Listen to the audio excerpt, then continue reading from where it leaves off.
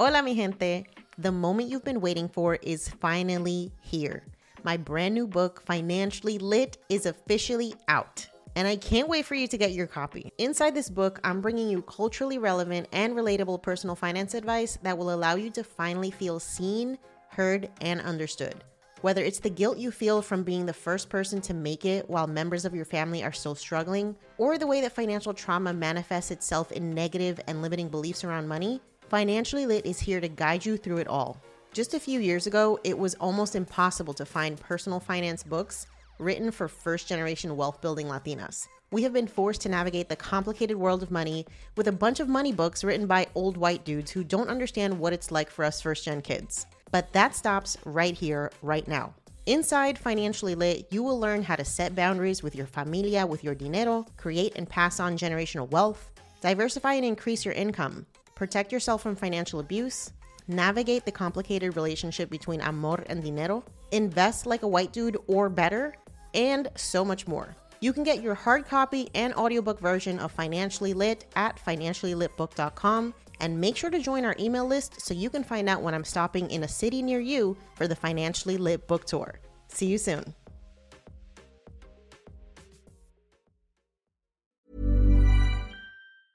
Hey, I'm Ryan Reynolds. Recently, I asked Mint Mobile's legal team if big wireless companies are allowed to raise prices due to inflation. They said yes. And then when I asked if raising prices technically violates those onerous two-year contracts, they said, "What the f*** are you talking about, you insane Hollywood ass?" So to recap, we're cutting the price of Mint Unlimited from $30 a month to just $15 a month. Give it a try at mintmobile.com/switch. $45 up front for 3 months plus taxes and fees. Promo rate for new customers for limited time. Unlimited more than 40 gigabytes per month. Slows full terms at mintmobile.com.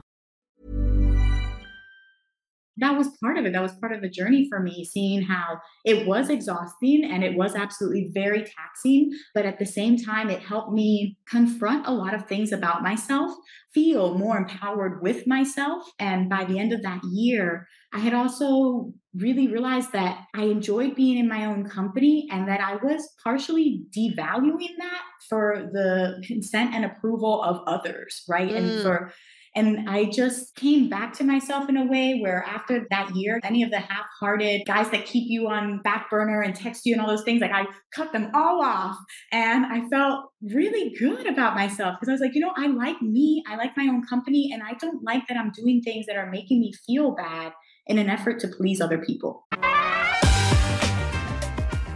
You're listening to Yo Quiero Dinero, a personal finance podcast for the modern Latina. I'm your host, Janice Torres, award-winning Latina personal finance expert. I didn't always have my financial shit together, but when I started looking for POC-friendly personal finance podcasts, I couldn't find any. And so Yo Quiero Dinero was born. On this show, I'll show you how to make dinero, how to keep your dinero, and most importantly, how to make it grow. Each week, I'm connecting you with the most brilliant minds in the world of money and business, so you can learn about investing, entrepreneurship, and building wealth. The best part, I'm dishing up all this knowledge with a sassy side of sazon. So if you're ready to be poderosa with your dinero, you've come to the right place. Let's dive in.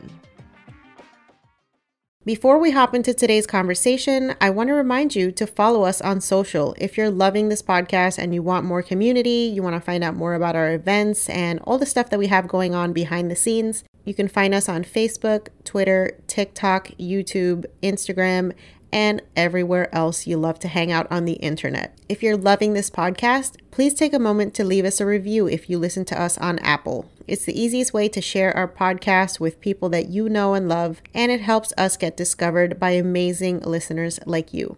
So take a moment, leave us a review, share us with your friends and family, subscribe so that you never miss an episode, and make sure to check out our blog, YoQuieroDineroPodcast.com, where you can sign up for our email list and you'll never miss an episode. Plus, you get exclusive invitations to our live events, special discounts for our digital courses, and as always, our best personal finance tips and advice to help you be poderosa with your dinero. Thanks for listening. Now, let's get into the episode. Jen, so excited to have you here on the show. I am so looking forward to having you share your story about how you were able to turn your passion for travel into a full-time career, which I think sounds like a dream, but you've actually been able to make that a reality. So thanks for being here. Thank you. Thank you for having me.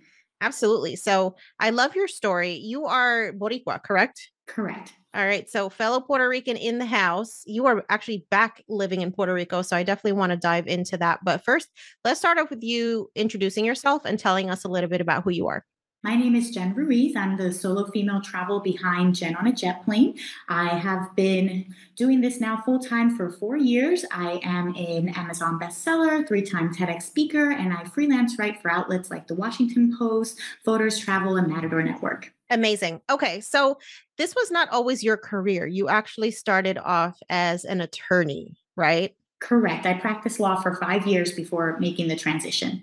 Okay. So I'd love to know more about that career choice and if your family had anything to do with it, because I think our families as Latinas, as first gen Latinas, are the first ones to go to college, work in corporate, get these like cushy salaries. There's what I have found to be a lot of pressure sometimes from our families about what our careers should look like. And I'm wondering if you felt that way.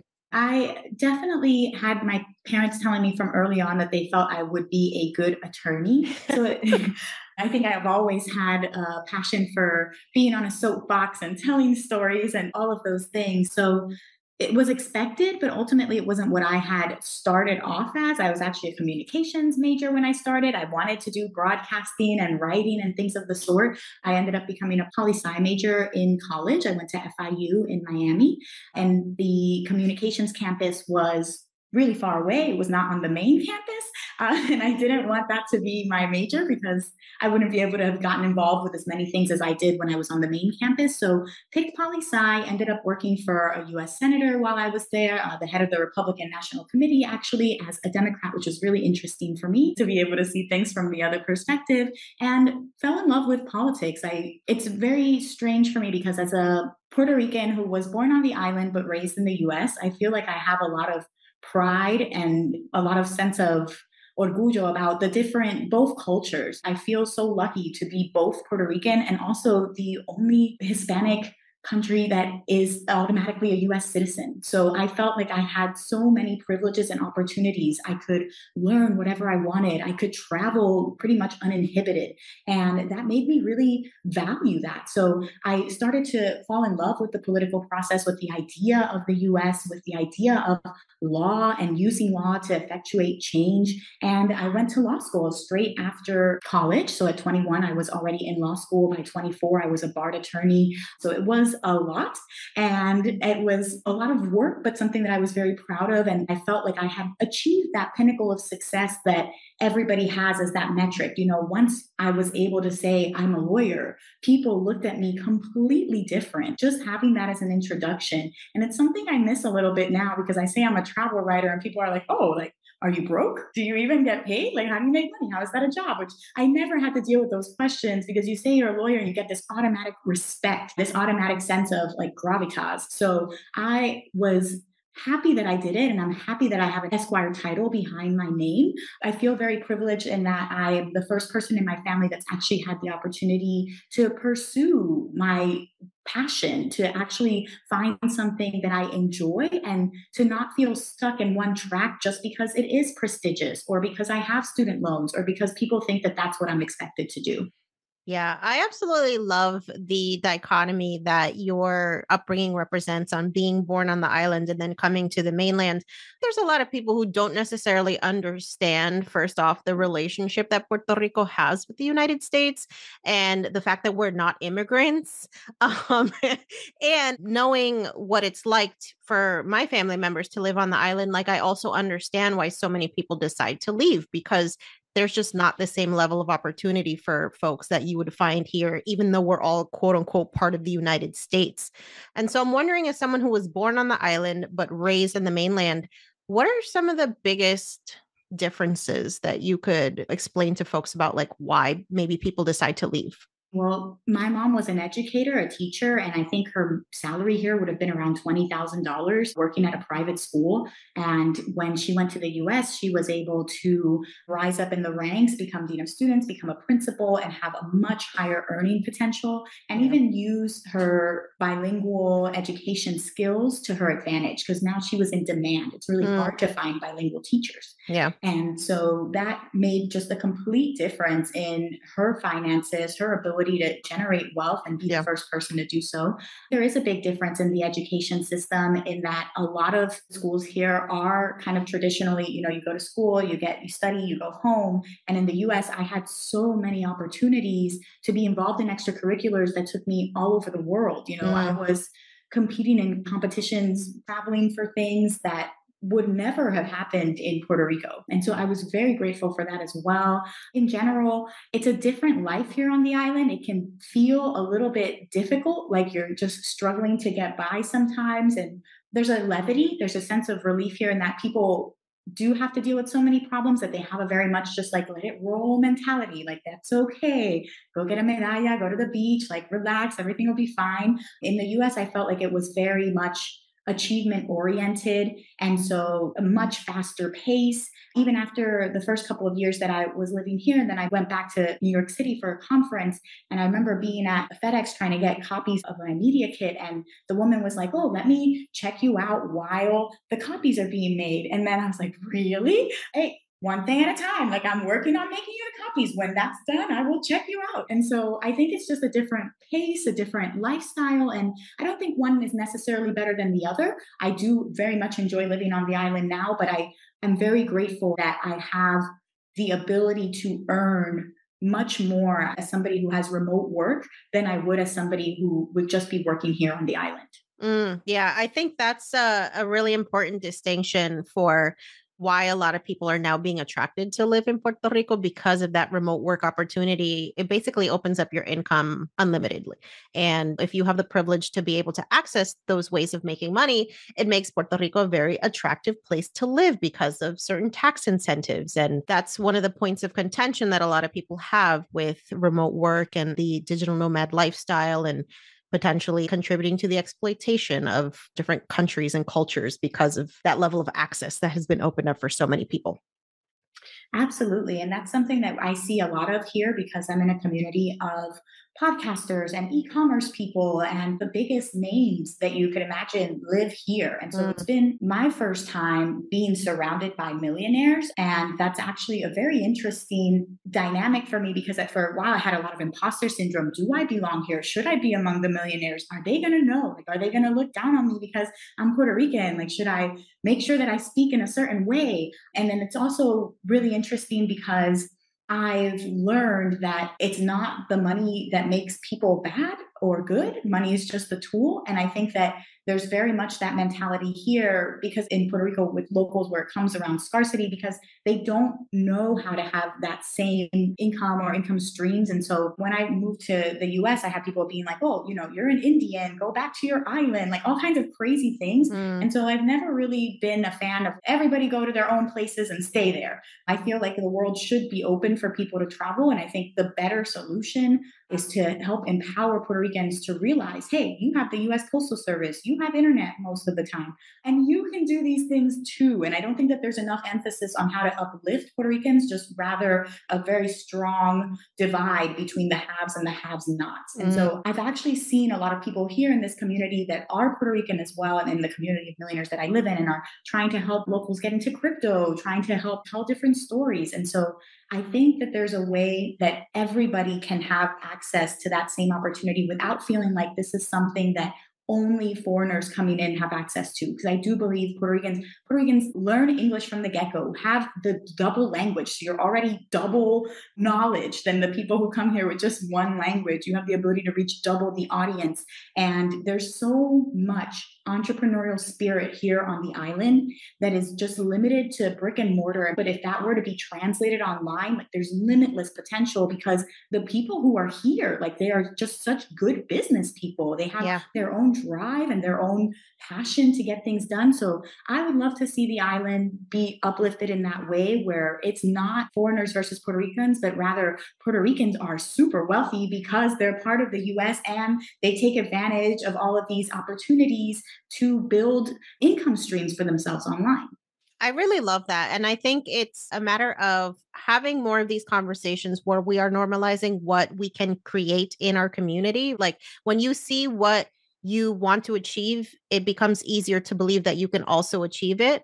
And the fact that we're born American citizens is like a hella big fucking privilege that I think has been demonized in a way because there is that colonial relationship, to be honest. There's a lot of animosity. There's a lot of hurt. There's a lot of generational trauma that's been inflicted by the United States on Puerto Ricans. And so I think it's going to also require us to not forgive, but accept that that's the past and make the most of the situation. Because if we really want to drive change as a community, we need money. We need wealth to really change shit from the bottom up. We can then be more proactive about who's in a political office, who's running all these organizations that have such big influence, who's writing these tax laws, who's running the government and utilities.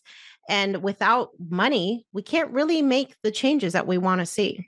Absolutely. And I feel like a lot of people demonize money. They think if you have money, you're a bad person. If you care about money and money's a priority to you, then your priorities are off. Your priorities should be something different. But I think that there's a disconnect between realizing how important it is for the people that you want to effectuate change to have money. You could have the best ideas ever, but if you don't have the money to implement them, if you don't have the money to push them forward, they're just going to stay ideas.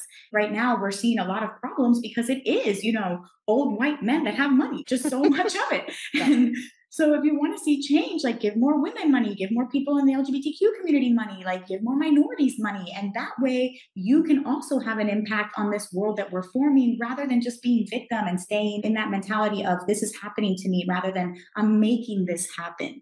There's a lot of books I've been reading. Rachel Rogers, We Should All Be Millionaires, I think touches upon that really well in just changing that mindset of it's not a bad thing to have money. You want to have money. You should be empowering people to get that in order to really see a difference. Otherwise, nothing's ever going to change if it's only the people in power that don't look like you. Absolutely. And I also love that you touched on like our genetic predisposition to being hustlers. Like we will figure shit out. We are able to make something out of nothing. Everybody that I know in Puerto Rico has a side hustle out of necessity because the jobs just don't pay. And so we really do have like an entrepreneurial spirit weaved into our DNA, but it's just not being harnessed in the way that it can. And so I'm so passionate about this idea of just creating a community, an environment where these conversations become normalized and we can actually empower people to take back their power by creating their own income. And so I want to dive into that with you. So first off, you found yourself in this lucrative law career. I'm wondering, why did you leave? If you try fighting with people every single day, does not sound fun.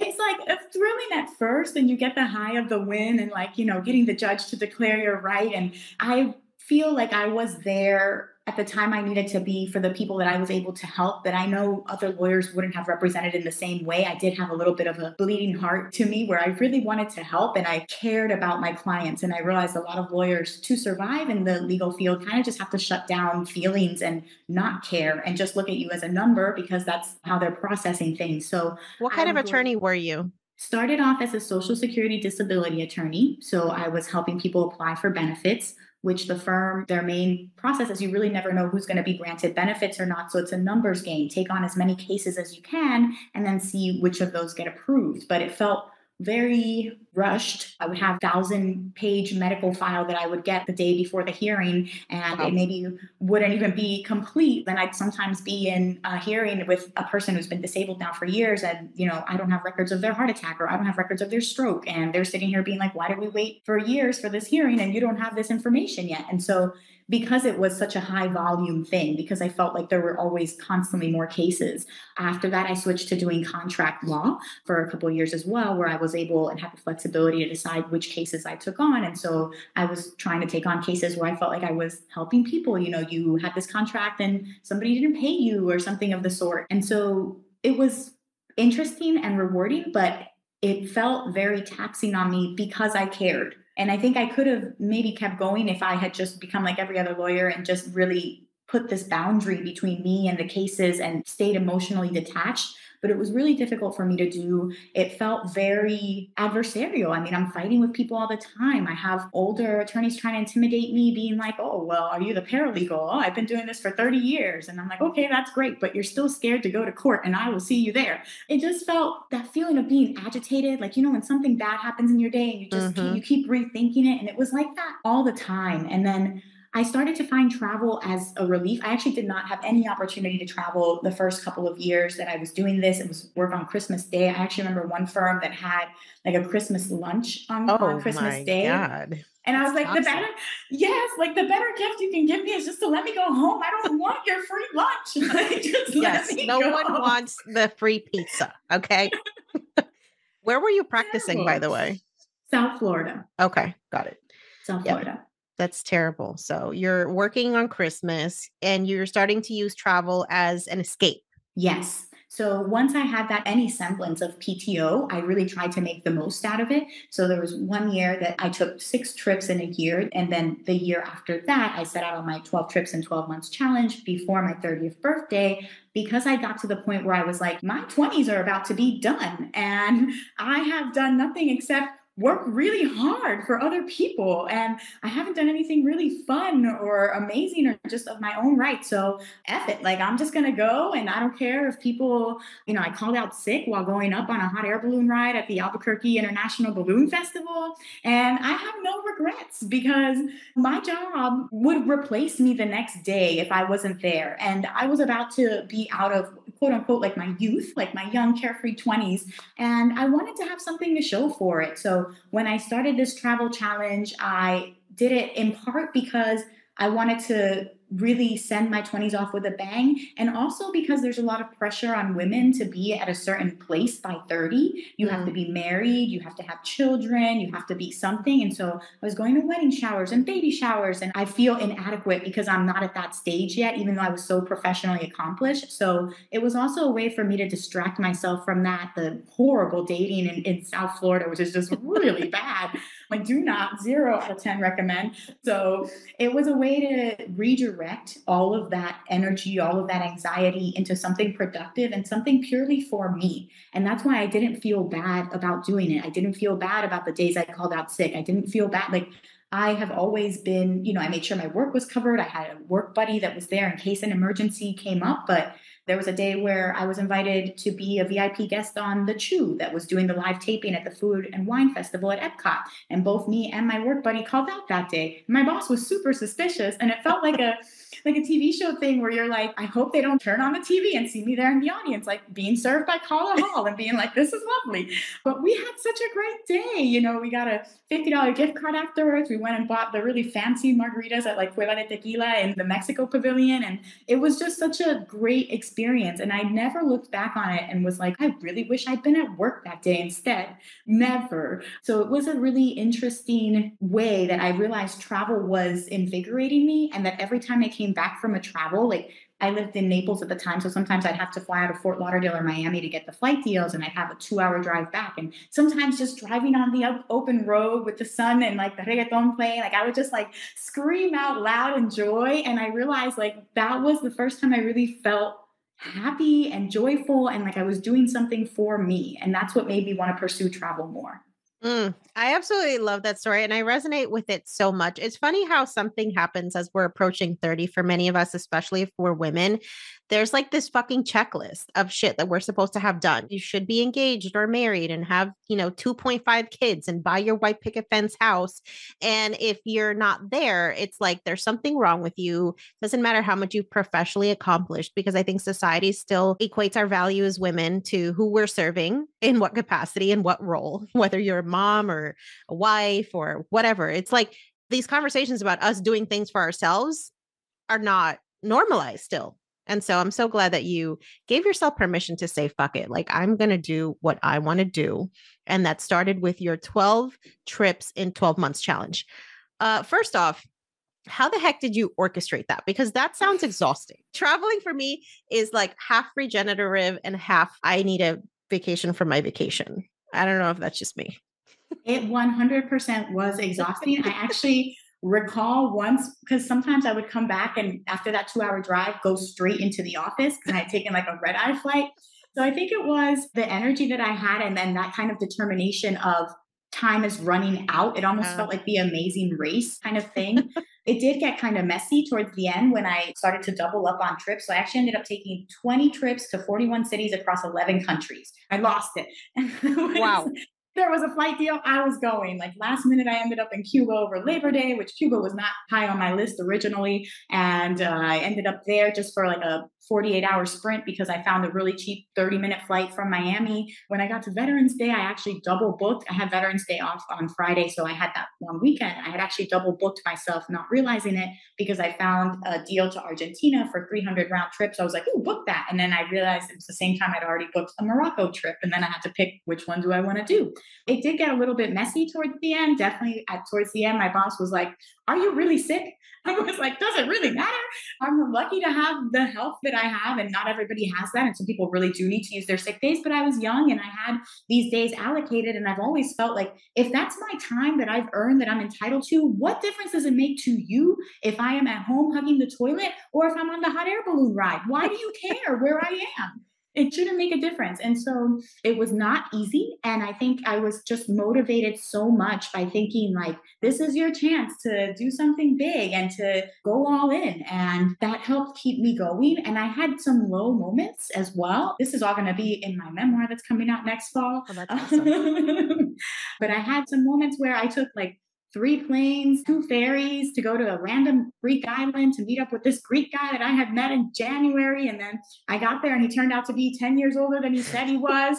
So it was super crazy. And there were a lot of moments where I was like, what am I doing? I had a mini meltdown in Mexico when I went there to swim with whale sharks. And there was a storm that kind of followed me there. So all my plans were canceled. And I was just like, oh, everything's going wrong. That was part of it. That was part of the journey for me, seeing how it was exhausting and it was absolutely very taxing. But at the same time, it helped me confront a lot of things about myself, feel more empowered with myself. And by the end of that year, I had also really realized that I enjoyed being in my own company and that I was partially devaluing that for the consent and approval of others, right?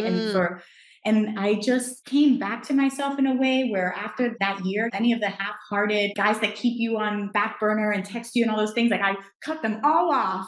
And I felt really good about myself because I was like, I like me, I like my own company, and I don't like that I'm doing things that are making me feel bad in an effort to please other people. Mm. I tell people all the time, solo travel is a religious, spiritual experience. You don't get it until you've done it. And then you're just like, holy shit, why have I been waiting for anybody else to travel? I started doing it in 2021. It was actually my gift to myself for quitting my job and going full time in my business. I said, I'm going to do this really scary ass thing that I said I would never do. And I went to Puerto Rico because I'm like, if I'm going to do my first solo trip, I want to go somewhere that I'm familiar with, somewhere where I understand the language, and somewhere where I can easily navigate. And it's not going to be like, I'm going to go to freaking Vietnam or something where I just have no idea. So it was truly an awakening experience for me, realizing I actually like being by myself. I'm a great fucking company. We do amazing, fabulous things when I travel by myself. I don't have to worry about anybody's schedule, anybody arguing with me about what to do. I don't have to negotiate how much I want to spend on any activities. It was just the most liberating thing that now I'm like, I really, really have to like you if we're going to travel together because I know I'm going to have a freaking blast if I'm by myself. Absolutely. And I think we get so scared. What will it be like dining alone? Will people judge me? Will they think I couldn't find anybody to come with me? There's so much of that fear. And Yeah.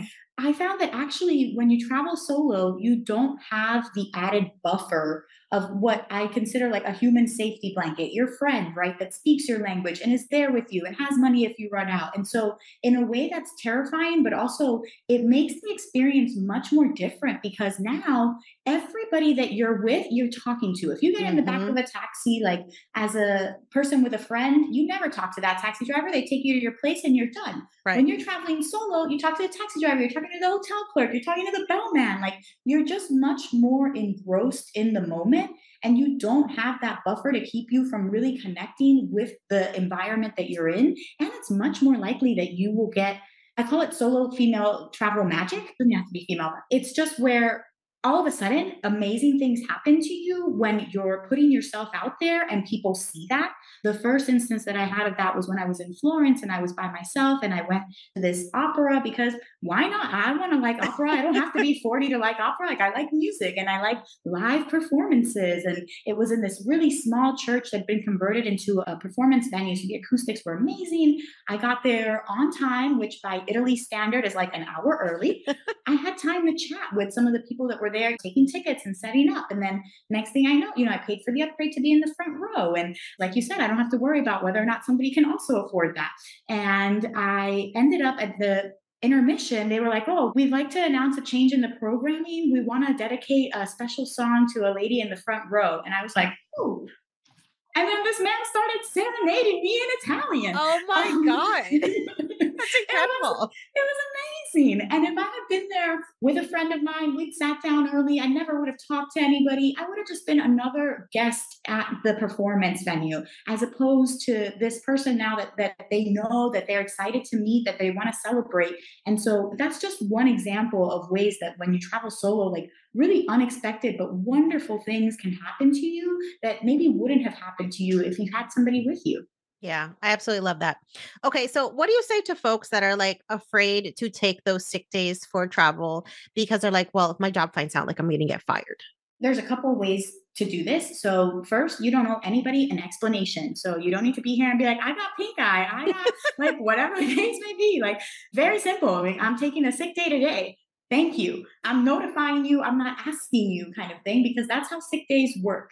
No details whatsoever. Just this is what's happening. And if some people follow up with that, I would just stay on the very minimal. But for the most part, you get into trouble when you start trying to craft these elaborate excuses and trying to explain yourself versus just delivering it as a matter of fact thing. I've always had this mentality. So I sometimes would in high school, just like, if I see like some signs and I'm not feeling great, like I'm just going to go home and call it, like a mental health day. I've also always been very aware of, I still have responsibility. So I was still a National Hispanic Merit Scholar in high school. I was still able to get the grades I needed. So first and foremost, if you know that this is happening, I would plan ahead so that your schedule is clear. You've handled anything time sensitive that day. Like don't be irresponsible. Mm-hmm. And I think that that's a big part of being a professional, where once people see that you can cover your bases, there's a lot less micromanaging, at least in a professional setting. There was still a lot of that as an attorney. I still had red pen on my work and things like of the sort, but I felt like I had the freedom to set myself up to leave things okay for the day that I'm gone. Like it's 24 hours. It's not going to make or break anything if you're not there. There are other people that work there. Like I think we have so much shame and so much guilt over taking time off, period. And then when we do in the US, because we pride, working yourself super hard and being sleep deprived, like kudos to you. No, that's terrible. Having that understanding that it's okay for you to take a breather, that in 24 hours, nothing catastrophic really is going to happen. So if you can prepare for it, if you can leave it as it is and understand that these are days that were allocated to you. And again, if you're lucky enough to have good health, which in and of itself is the biggest blessing, then that's something where you shouldn't feel guilty. And I think a lot of people too, when they leave, they're like, oh, but I'm around if you need me for anything. You can text me anything. I'm still available. I'm still checking my emails. No, turn off your emails. You're not checking anything. You're not available for anything. I am not here today. And I think that that's just to draw the line, because if it helps you, like understanding how easily replaceable you are and how the fact that your job will continue whether you are there or not. That company is going to keep going with or without you until you are the company, right? Even Apple kept going without Steve Jobs. Like, right. No one is that integral. So I think giving yourself some grace and giving yourself some understanding that it's okay for you to be in a good place, to be healthy, and that you don't need to overwork yourself to get the medal. That's not an accomplishment in and of itself.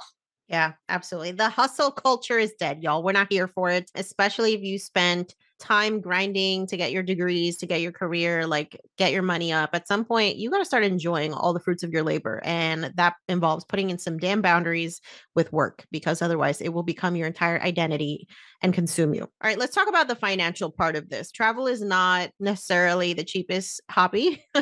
So how did you facilitate this financially so that you weren't going into debt, which is what I was doing? I was putting shit on credit cards, not planning out my travel. And then every time I came back from a vacation, I had like a hangover. I had a debt hangover that I had to deal with. And it wasn't until I started realizing like, hey, I should probably budget for this, that things started to turn around. That's a very common issue and a very common concern for people. My first credit card was a Victoria's Secret credit card in college, and I got like Scentsy Collections for like a bra that was like $100 bra or something. And because I moved so much that I didn't end up getting the bills, and then that ended up, and so I was scarred from credit cards. My mom was always like, no credit cards, like just cash only. My family did not believe in debt whatsoever. It was considered irresponsible to be in debt or to spend beyond your means or anything like that. So credit cards scared me. And I graduated law school and I was a working attorney, and I didn't really have any credit cards. I had like one Capital One secured credit card to like try and rebuild my credit after the Victoria's Secret snafu of like 21. And I now look at it where like any single dollar that I spend that's not on a credit card is actually a waste of that dollar, because the only thing that dollar is getting me is whatever it is I'm purchasing versus extra points that are then going to get me free travel. So now I never spend on my debit card. I've completely changed that. But it took me a long time to get there. And so I started off, whenever I need anything, I go to the library. I love the library so much. It's my happy place. And so I went to the library and I just took out all the books that I could about travel and how to travel. So that was my first step. And I just dug into like learning and figuring things out. Scott Keys was very influential for me, from Scott's Cheap Flights. He's actually a friend, and I'm very proud of his progress as well. But he had a book on finding affordable flights, and that was really helpful. And he has a program, Scott's Cheap Flights, where they send out flight alerts. There's many flight alert programs now, but he was one of the first. And I find that he has a lot of integrity and that the program operates well. You know, they don't charge you when you're not looking.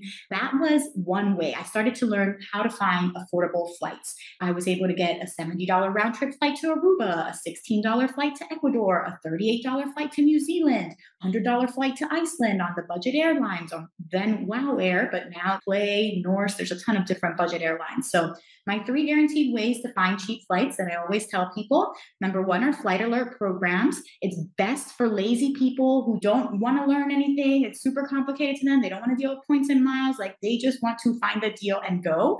Flight alert programs do that because they have people that are constantly scouring the internet for mistake fares, you know, sales, price drops, anything like that. And then they email you when there's a deal. Since I do this now for a living, I get like 12 different flight alert programs, and I'm constantly, like every single day, I get dozens and dozens of emails of flight deals. So that's one way for people who just don't really are intimidated by it and just want to have quick, easy wins. You do need some flexibility there because you need to be able to book right away when they find that. And you need to be able to be a little bit like, oh, maybe I wasn't considering that destination, but there's a really great deal to go there. So let me give it a shot.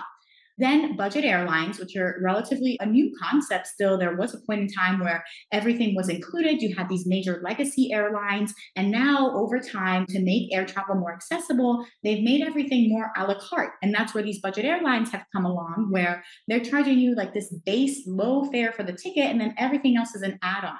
But if you can anticipate that and you can pack light so you're not checking a bag, bring your own food so you're not buying anything on board. I have every single headset you could possibly imagine. I will never pay $2 for a headset on a plane ever. I come prepared with all of my own. And so these are things that you can anticipate and then keep your costs to just the bare ticket cost. And some of these will have $100 flights to Europe. Even within the US domestically, there's a lot of budget airlines that people get nervous about, Frontier, Spirit, and they're like, I don't want to fly them. But really, if they get you from point A to point B, who cares?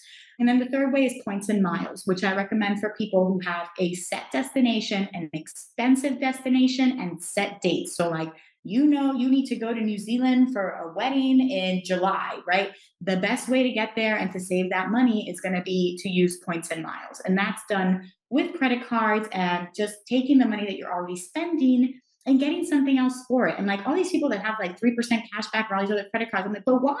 Because you could be getting airline points and miles, and that's so much more valuable. You know, you can get a $9,000 flight for like points, which is essentially, it feels like monopoly money. It feels like fake money that I just get to redeem for actual real things.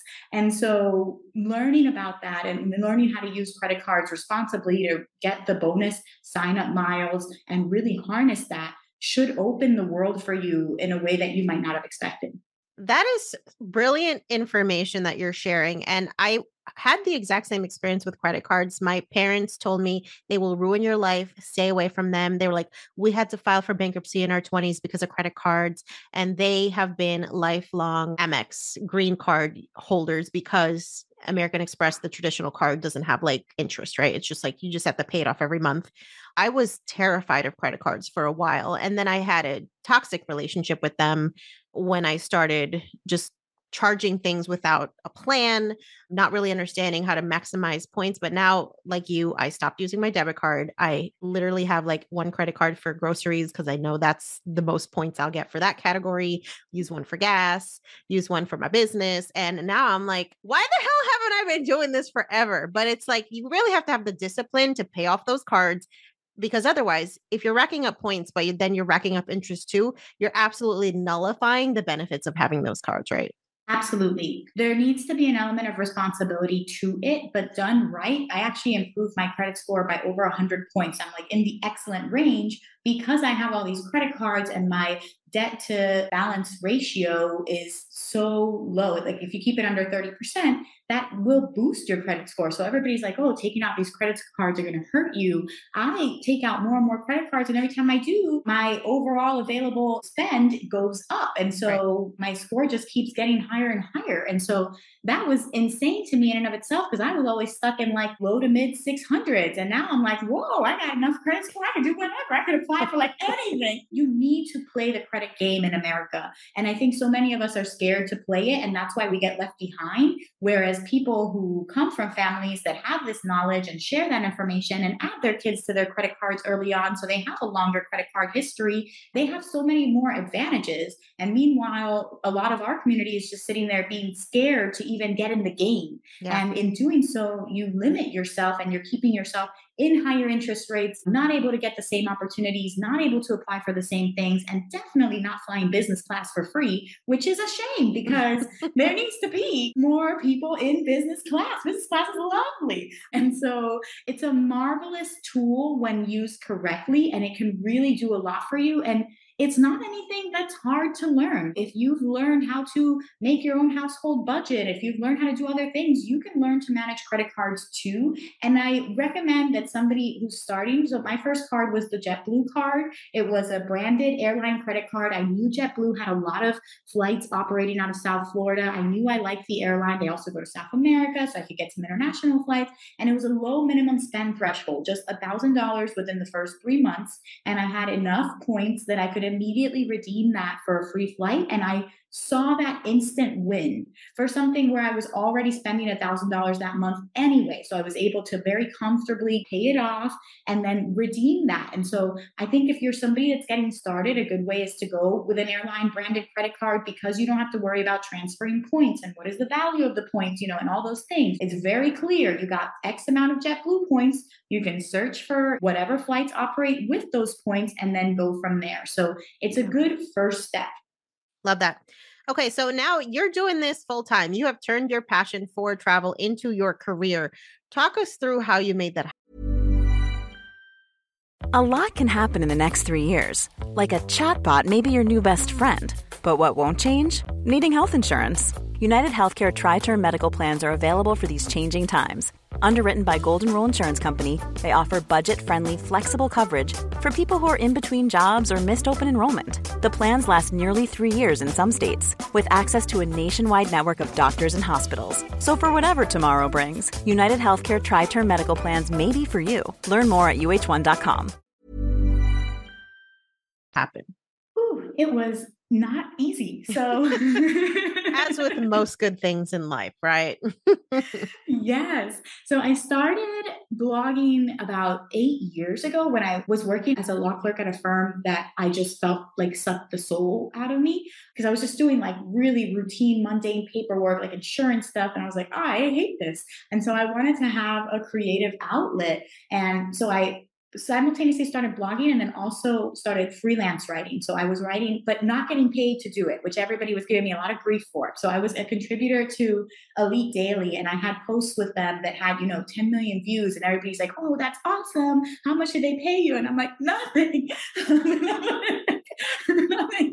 And that was definitely not what a lot of people would have recommended. And I know a lot of people looked down on me because of that, but because I was getting so much traction through that platform, I actually had my first magazine editor for Pace Magazine, which is an online magazine, contact me to see if I wanted to write for their travel vertical. So my first travel journalist trip was to Universal Studios. And I remember the Universal Studios PR person came out to meet me and she walked me through the line. So I got in for free and I had the fast pass for free. And I was just in Harry Potter world being like, this is awesome. I can't believe this is my job and I'm getting paid to do this.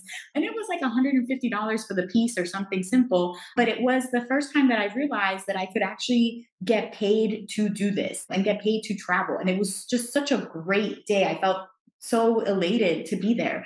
And then from there, I was still figuring out blogging. I was still just kind of putting stuff out there. I rebranded twice. I started as 20s Chic because I was like, oh, we're in our 20s and we're poor, but let's make it work. And then I was like, oh, well, that's not going to last very long or really grow with me. And then I rebranded to What's Jen Up To? Because I knew it wanted to be experiential based. And then my brother would make fun of me mercilessly. He'd be like, oh, if I want to figure out what's Jen Up To, I'll just go to what'sjenupto.com. And he was super mean about it. I was like, okay, point received. In 2016, I sat down with a friend and we kind of brainstormed. And that's where Jen on a Jet Plane came out. And I was like, okay, let's do it. But I was really at the point of shutting down my blog because I didn't know anything about monetizing a blog. I didn't know. It just was using it as articles that weren't accepted for Elite Daily. I would publish it there. But those kind of articles weren't going to do well on my site. They weren't SEO driven. They weren't any of that. And then once I decided to take this seriously, so one of the trips that I took in that 12 trips in 12-month challenge, not super glamorous, but it was to Huntsville, Alabama, for the TBEX conference where I attended the Travel Bloggers Exchange conference there. And first, I immediately recognized the difference between all the law conferences I've been made to go to where I'm dragging to get there. I'm sitting in the back. I'm doing other things on my computer, hoping people don't notice, half paying attention, just really not wanting to be there versus TBEX where I'm hustling to sit in the front row, asking questions, excited, ready to go to the next session. I was like, ooh, maybe this is what it should feel like. Maybe I should actually be excited about what it is I'm doing and not dreading it and just going through the motions. And it was funny because they were saying that at my job, they were having a meeting and they were like, oh, I hope Jen's not thinking about leaving us. And that's exactly what I was doing. And so that helped. And it helped me see that there's a business to this and that it needs to be treated like a business. So attending my first conference was a complete game changer. And then when I went to the Traverse conference in Europe the next year, I actually invested in a full day SEO workshop with my friends Gemma and Laura from Make Traffic Happen. And they were phenomenal in that it finally clicked for me why none of my things were getting traction, why my articles weren't working. And I was like, oh, I should actually be writing this in a completely different way and doing research and everything. So full day workshop. And by the time I left, I realized, oh, this is doable. And then I put what I learned there and implemented it. And then that was in the summer, July or June of 2018. And then 6 months later, I started to see the immediate effects on my blog and being able to monetize. And then once I got into Mediavine, I was like, oh, this is dope. Yes, the passive income of blog ads is next level. It's amazing. I loved that I would make money while I slept. That concept was completely foreign to me. Somebody who's always been time for money, hard work for money. And so Mediavine was just my first real meaningful income from blogging. And then from there, I started to learn about, sponsorships, working with brands. I had my first brand deal also from TBEX. Not paid, but sponsored. So I went to the Margaritaville resorts in Hollywood. And this is amazing. Look at how people are greeting me. And I remember when I was checking in, I looked and I actually saw my picture in the notes that the staff had. And I was like, get out of town. They sent my picture. Have people looking for me to recognize me? This is crazy. I snapped a paparazzi photo of it, posted it on my Facebook, and I was like, yo, I think I made it. That was my first introduction into, sponsor posts and really making meaningful blog revenue. Also in March of 2018, before I quit my job, I quit in April 2018, I publish my first book. And so that was also proof that I could make money off of a digital product. I published on Amazon and I became a bestseller in 8 categories. I won an award. And I remember thinking like, well, that's all I need. Like it was maybe about $200 a month or so of passive income at the time. But I was like, this is scalable. So if it's 200 for one book, then 5 books is like 1,000, like, and I could just write more. And so all of the proof that I needed to really have faith in myself and bet on myself. And still 4 years later, I still sometimes am like, is this going to go away any moment? Am I going to have to go find like a quote unquote real job? And I'm in awe that it's actually managed to pan out and that it's actually become something that's more lucrative than my legal career, where I had a judge reach out to me the other day being like, I'd love to chat with you about this transition. Like everybody wants to leave. Also, people that are watching me now and actually thinking that what I do is very prestigious in and of itself and really something to aspire to. Whereas before it was like, oh, well, you're this broke blogger without a real job. Yeah, that perspective is wild. It's like nobody really understands what you're trying to do until they're seeing the fruits of your labor and all of those free gigs, the initial unpaid work. They don't see the struggle. They just see the success and they're just like, holy shit, I want to do that. And so for folks who are in the beginning stages of their journey to trying to monetize their passion, what's your best piece of advice to keep folks motivated, especially in those early days where you might not see a lot of monetary success?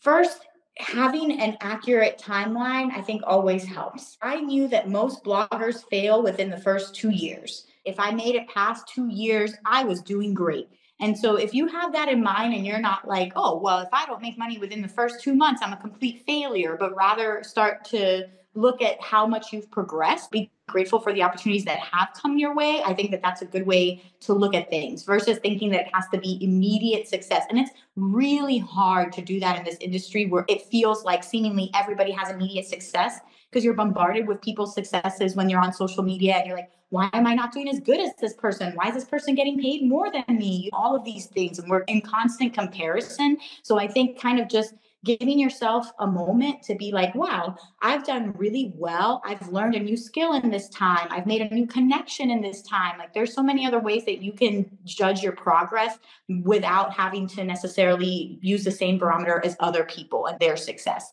And then I think investing in yourself as a business. So like I said, going to a conference was a game changer for me. There's just so many things I wouldn't have seen, I wouldn't have learned, connections I wouldn't have made if I was sitting there trying to do this in my own bubble at home. I tell this to people all the time because I have people message me all the time wanting contacts and wanting all these things. And I share the contacts. I'll give you the contacts. But honestly, you're going to have a difficult time pitching because I took the time to meet this person face to face. I have a connection with them. I've already talked to them about me. They know who I am. Whereas you're just a random email in their inbox asking for something. And so it's important to make that connection. And with any industry, like the network that you have is important. Being part of that community is important. And so many people try to do this just in their own bubble without really realizing that you need others to help you get there. And I think that that's the best way to do it. So joining those conferences, for me, I joined the Society of American Travel Writers, the North American Travel Journalists Association. I go to those conferences. I'm part of the board of the Eastern chapter of SATW because I want them to know me.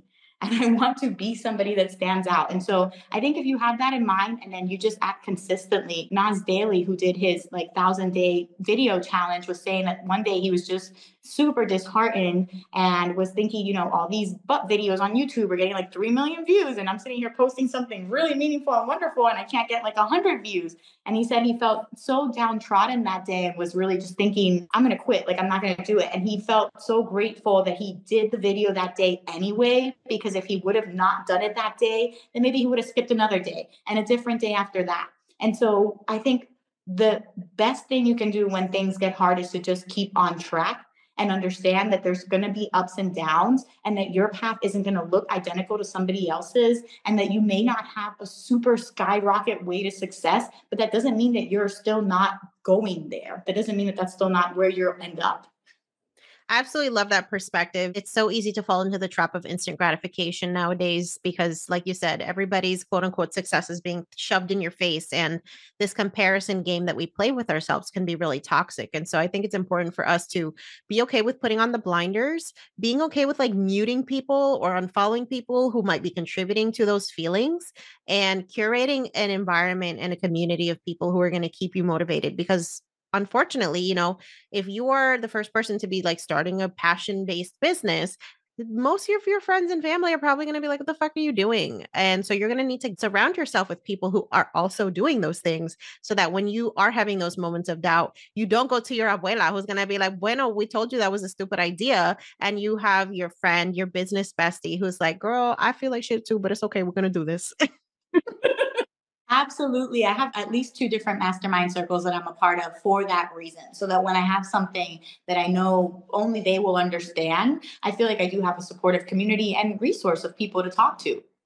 I also love that you touch on investing in your education, because what I find is unless you know what questions to be asking or what information you're missing, you could just be spinning around in circles. It's like one thing to be trying to Google your way or like YouTube your way to success, but I find it's much faster when you work with experts. You connect with people who've already done the thing that you want to do. So you don't have to build it from scratch. You can just literally take the education, the information that they are offering, and fast track your way there. Absolutely. And there's ways to do that because I know people get concerned about budgets. But like I said, I just started with like library books that were free to rent and then upgraded my way to a conference, just the basic ticket, and then invested in the full day workshop. So you can go gradually if you feel like you don't have thousands to invest in like private one-on-one training. There are lots of different ways that you can still start and then work your way up to that. All right. So I would love to know because, we love talking about money on this show. So how do you make money as a travel writer? Many different ways. So a passive blog revenue is one, book royalties is another, sponsored posts, which are like buku bucks and kind of crazy what you get paid by brands. And that was something that I had to tackle too. The first time that I had a brand deal that paid me more than I made in 1 month as an attorney, I felt really guilty. Like, should I be making this money? Like, this is an easy thing for me to do. And so that's something that I think a lot of people should consider because there's a lot of budget there and your talent is valued. As this content creator, you're kind of a one-person team, videographer, model, editor, everything. Also freelance writing. So for the different magazines and outlets that I've write for that thankfully over time have gotten to be higher than 150 per article, but that took time too. I started with much lower rates than what I have now. And now as an award-winning writer, I can kind of argue that and negotiate for higher rates sometimes. Public speaking. So I do public speaking gigs. And then I also do social media consulting. Since I have 200,000 plus followers on TikTok, I've been able to help different businesses start their accounts, consult them in terms of like their own brand strategy and growing on that platform.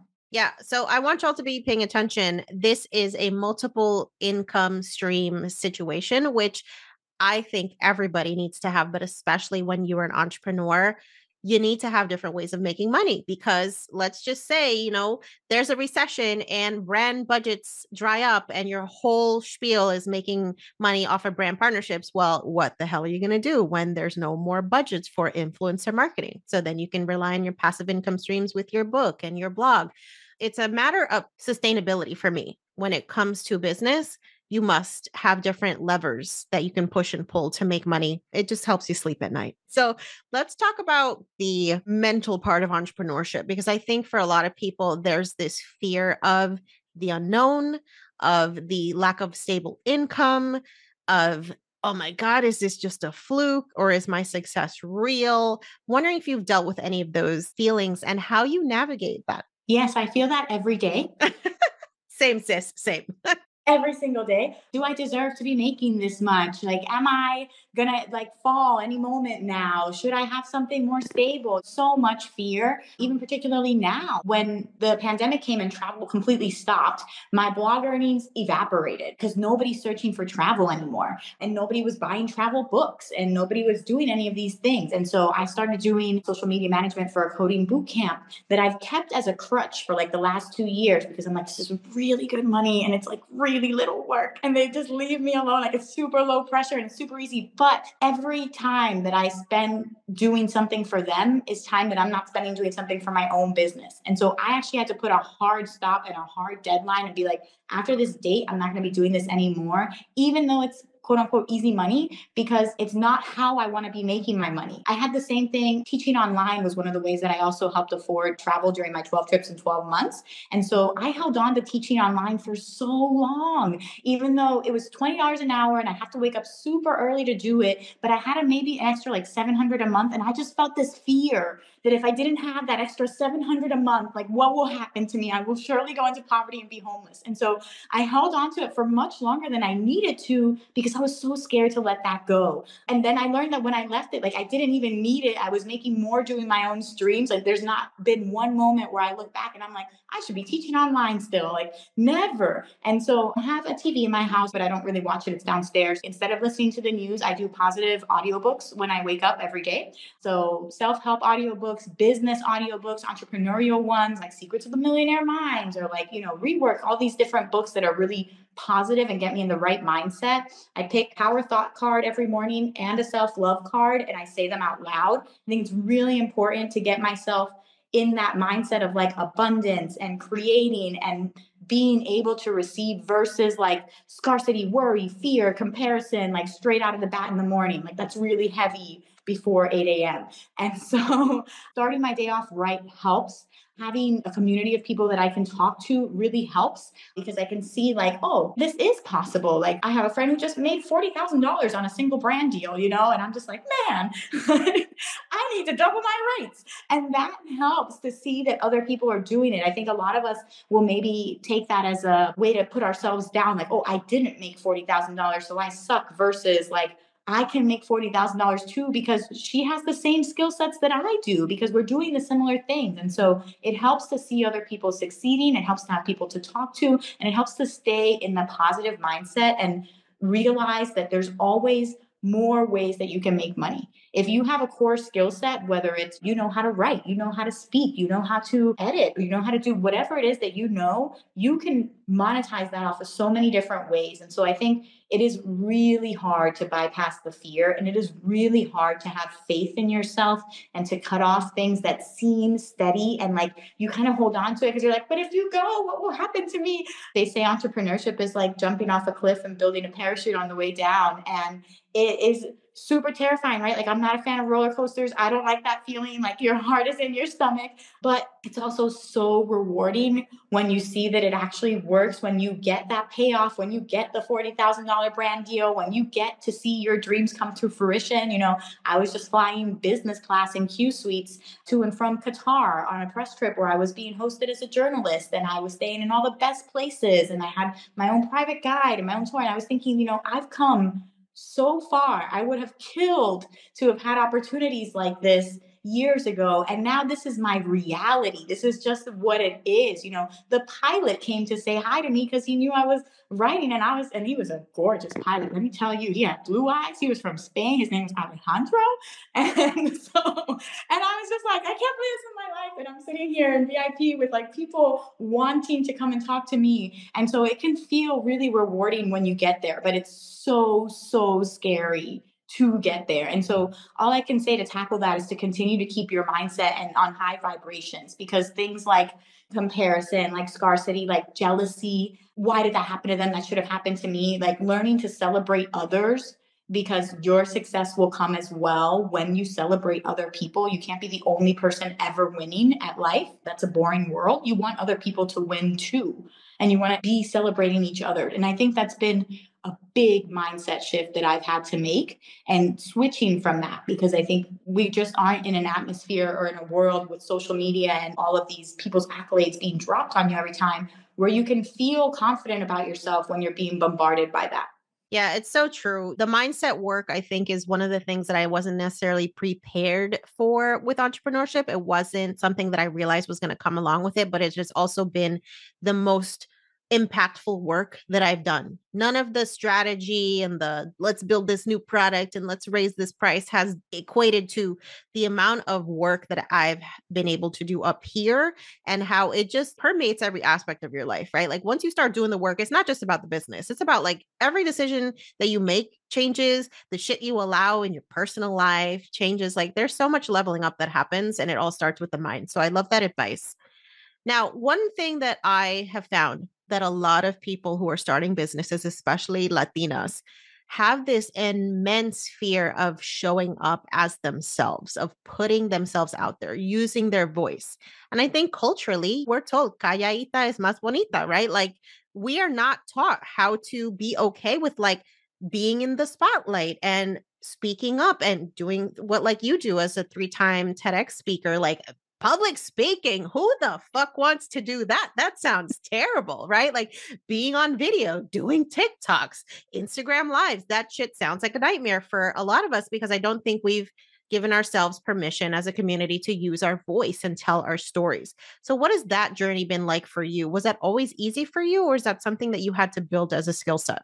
I didn't realize it at the time, but I do think I've been trained to be a public speaker from the get-go. I didn't realize it, but even with law, I was trained to be a writer and I was trained to be a public speaker. And I was president of my elementary school. So I was like in 4th grade and I won that election. I remember wearing like tube socks, like if they were like pantyhose kind of thing. And then they like half slid down during my speech. And I was like, ooh, I can't believe I still won like this, like looking a hot mess. And so I think I've always been comfortable with putting myself out there, but it hasn't been easy. In the course of that, I've learned a lot of things. Like when I was in Model UN and the first year I did that, I was Cameroon. I was a country nobody cared about. And it wasn't like I was competing against all these kids from Harvard. And so I had a lot of fear, like, oh, I'm from FIU. I'm like from a public school in Florida nobody's ever heard of. And I'm sitting here competing against all these people that must be better than me. And so the first year I got completely demolished. And then the second year I won best delegate out of 400 people. But it took me like really coming back and being like, how can I do this better? What can I learn? You know, in law school and trial team, I had moments where I had to learn. They put me through the ringer and I had them be like in the middle of a trial competition on purpose. Like, Ms. Ruiz, you're going to shut up now. And until I tell you can speak again, like you're going to stay quiet. I had to learn how to get over the embarrassment really easily because I knew other people in trial team before that couldn't cut it and they had left like crying and quit and everything. And I just had to sit there and like keep my mouth shut and like completely handle all the fire that was inside of me and deal with my best to not talk back. But I've learned because I've done it. In debate, I was made to argue things I didn't support. So I was made to do arguments like against gay marriage and against abortion. I had to make a convincing argument for that on purpose to make me uncomfortable. So I do think I've had a lot of training for that, but it's still terrifying. My first TEDx talk, I specifically remember I had no feeling in my toes. I was really concerned because I had to stand and I was scared I was going to just like fall on the way out because I can't feel them. And this blessed the heart of the girl who was backstage. And she's like, do you want to see puppy videos? Will that make you feel better? Puppies are so nice. And I was like, yes, let's see puppy videos. My second and third, I still was really nervous. And so it doesn't stop. It's not that I ever get less fearful or feel like invincible or like I have it all figured out. It's just that I do it anyway. I do it messy and it doesn't matter because I do it. And as you go, you get better, you perfect things. You know, I've been working with a media coach to try to center my voice and slow down my pacing because I talk very fast as a Puerto Rican. And, you know, these are things that I'm learning now later. And I'm sure 10 years from now, I'll be even better. But if you don't start, you're never going to be able to improve. And so I think that that's been the biggest thing for me where I don't care if I do something messy. I don't care if it gets out there and it's not 100% perfect because at least I did it. And I'm proud of myself for putting myself out there. And I think a lot of people hold themselves to the standard of needing to be 100% perfect right off the bat. And that's just impossible. And even if you are 100% perfect, people will still hate you. People will still find issue with what you're doing. And so if you're putting a lot of your validation externally and waiting for other people to give you your props, your awards, your kudos, you're going to feel really deflated. And even when you get those things, you're still not going to feel like you made it. So it requires a lot of internal strength to push through that. And I think anybody has it because, again, it's not anything special. It's just a matter of you keep going. There's so many gems in this episode. People are going to be replaying this over and over again. And I know people are going to want to find you, follow you, subscribe to all your content. So where can people find you and become a part of your amazing, inspiring orbit? Yes, you can find me at Jen on a Jet Plane on all the socials, TikTok, Instagram, and you can also find my website, jenonajetplane.com, and my books are on Amazon under Jen Ruiz. Jen, this has been an incredible conversation. We've touched on everything from entrepreneurship to career advice to travel and everything in between. And I think what I find the most compelling and inspiring about your story is you have this unapologetic way of giving folks permission to evolve. It's not like you got to have your shit figured out at 18 and you got to go and do that for the rest of your life. And you got to go and conform to this checklist that we get from our parents about what life should look like and what you should be doing by a certain age. And I think so many of us feel trapped maybe by those decisions that other folks have projected on us about who we are and what we need to be doing. And so it's so refreshing to talk to a fellow Latina, a fellow Boricua who's like, you can go and create whatever the hell you want in your life, in your career. Thank you for giving us permission to do that. I really appreciate it. Absolutely. It's my goal. Thank you so much for being here. Mom deserves the best, and there's no better place to shop for Mother's Day than Whole Foods Market. They're your destination for unbeatable savings, from premium gifts to show-stopping flowers and irresistible desserts. Start by saving 33% with Prime on all body care and candles. Then get a 15-stem bunch of tulips for just $9.99 each with Prime. Round out Mom's menu with festive rosé, irresistible berry chantilly cake, and more special treats. Come celebrate Mother's Day at Whole Foods Market. Thanks for listening to today's episode. If you are ready to take your dinero to the next level, sign up for our free 14-page guide, The Financially Lit Latina, the ultimate blueprint for becoming poderosa with your dinero. This 14-page guide includes our best tips on money mindset, budgeting, debt repayment, career, investing, financial independence, side hustles, and more. And you can get it completely free. So to get your copy of The Financially Lit Latina, just head over to yoquierodineropodcast.com/start. That's yoquierodineropodcast.com/start and start transforming your dinero story today. Until next time, stay empowered, stay inspired, and stay poderosa.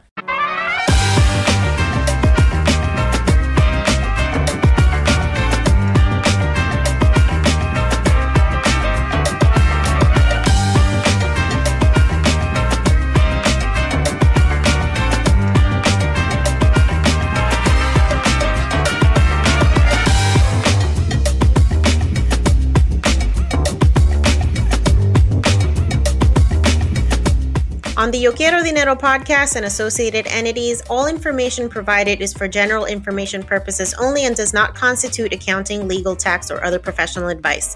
Listeners should not act upon the content or information found here without first seeking appropriate advice from an accountant, financial planner, lawyer, or other professional.